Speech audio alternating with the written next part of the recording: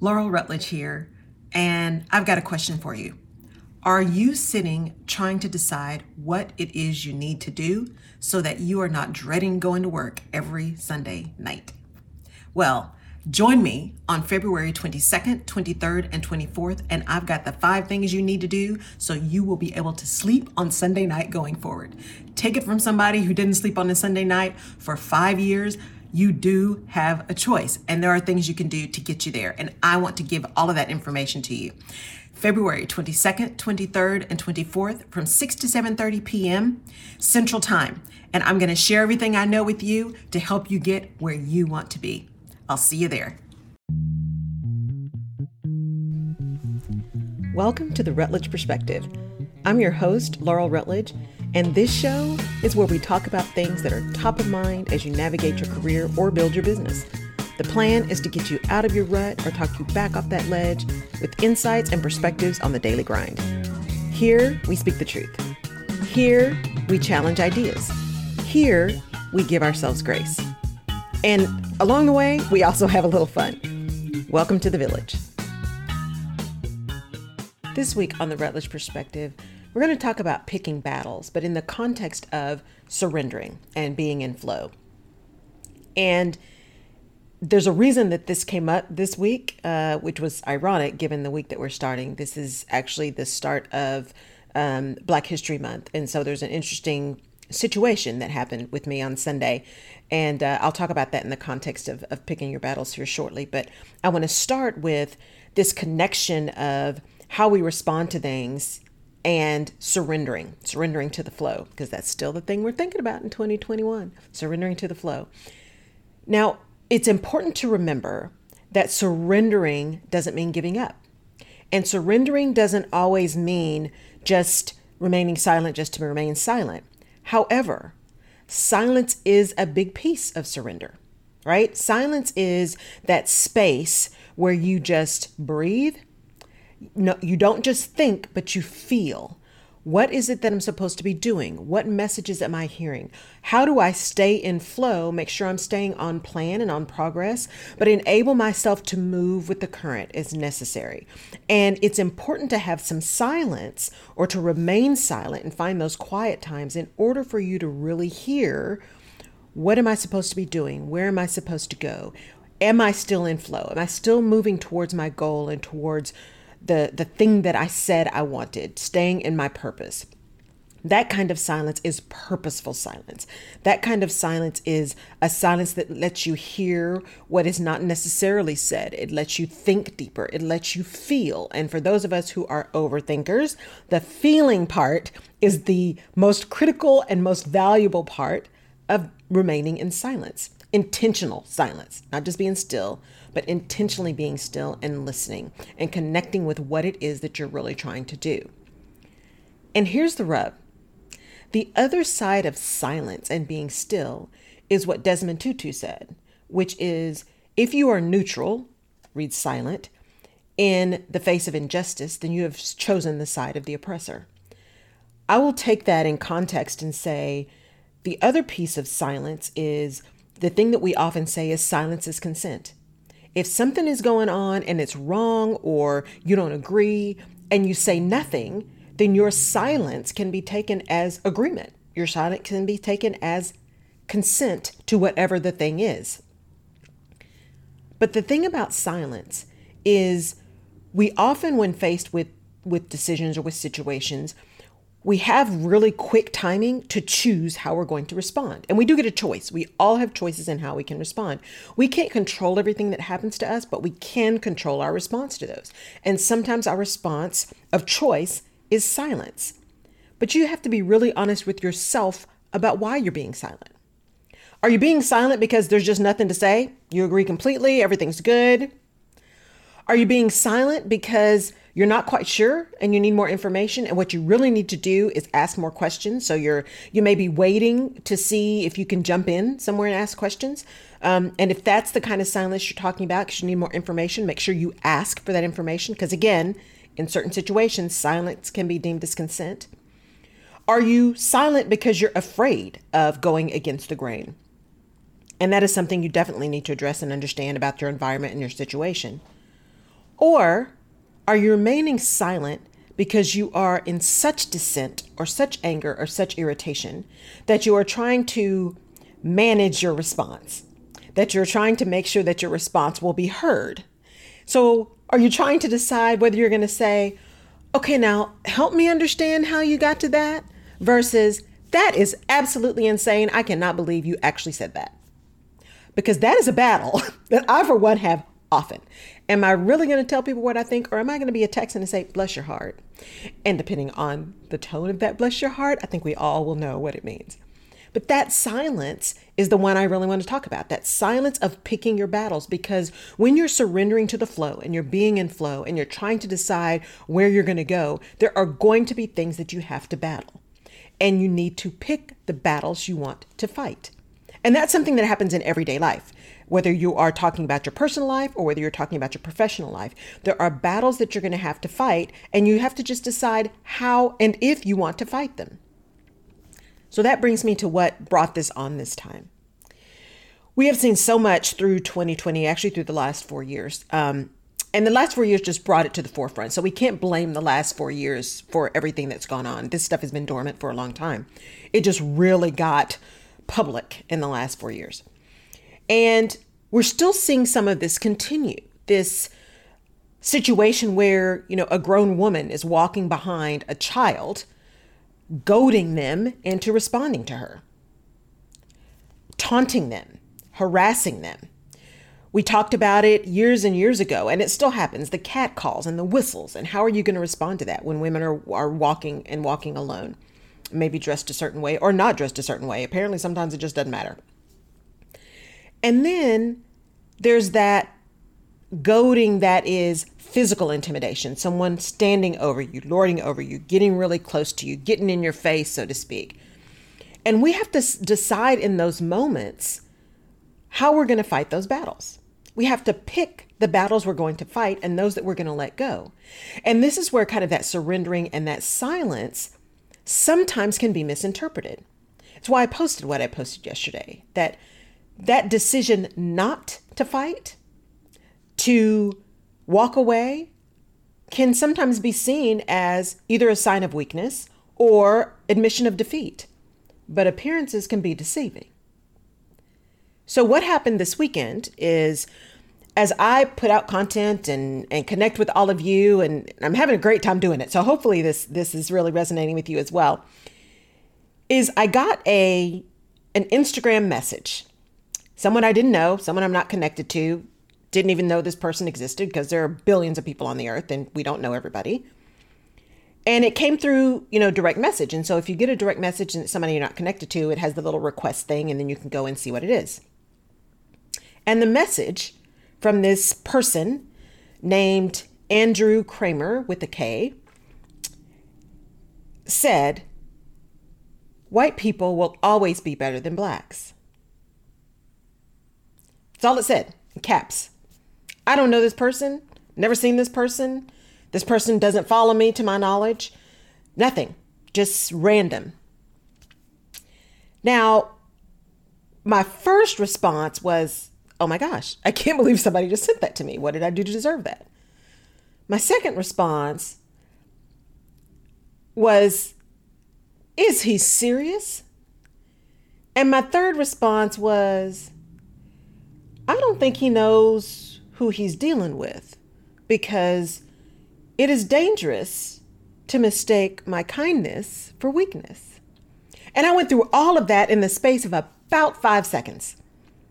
And then I thought, okay, surrender into the flow. Just breathe. And let's make a conscientious decision about how we're going to deal with this.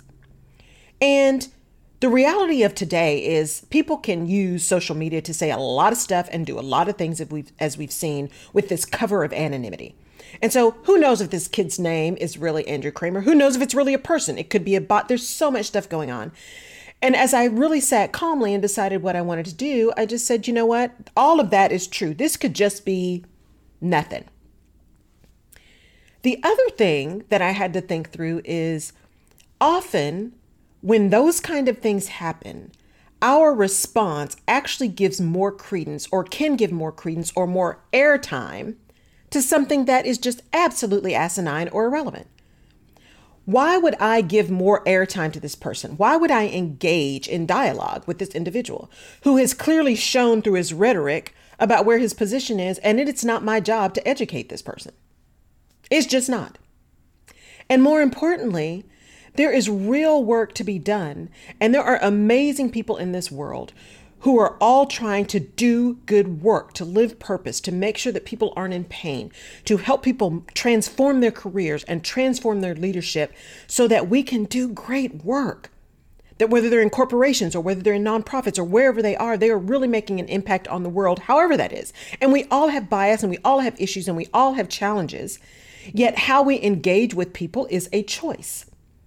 And so when I talk about picking your battles, I use that example to say, I went through that roller coaster. Now, it was quick. It was 5-10 seconds. Sent it to some girlfriends who loved them. They were like, oh, no, put him on blast. Here's what we're going to do. I mean, it was all hands on deck. And I loved it because it was like the village just surrounded me and said, no, we got this, right? And then at the end, they all also went through the same thing and said, you know what? That's probably a bot. Just don't even. Now, I did report the person. Who knows if they're going to do anything, but I did report the person.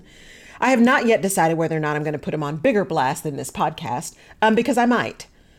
But the bigger issue is for you guys, as you think through how all of this stuff works and how you are surrendering to the flow, staying in your process, and yet understanding what battles you need to fight, make a conscious effort to make a decision and understand, on the one hand, silence can be deemed consent.